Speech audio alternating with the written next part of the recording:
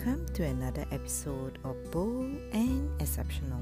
This is Angela O, and today I'm going to talk about the right question. Albert Einstein once said, "If I had an hour to solve a problem and my life depended on the solution, I would spend the first 55 minutes determining the proper question to ask.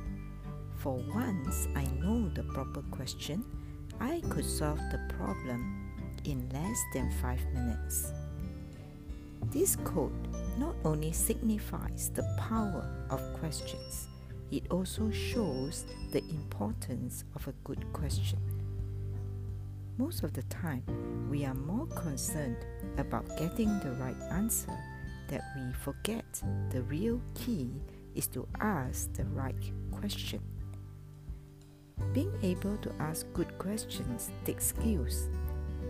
In fact, when we are able to ask the right questions, they will ultimately lead us to the right answers.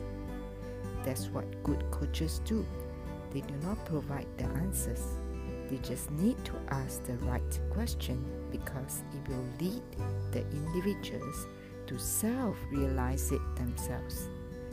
So instead of spending so much time and energy seeking the right answers, perhaps it's time to look at the kind of questions we ask today. So happy selling. If you need to reach out to me, email me angelao@hardsell.sg or visit my website at hardsell.sg.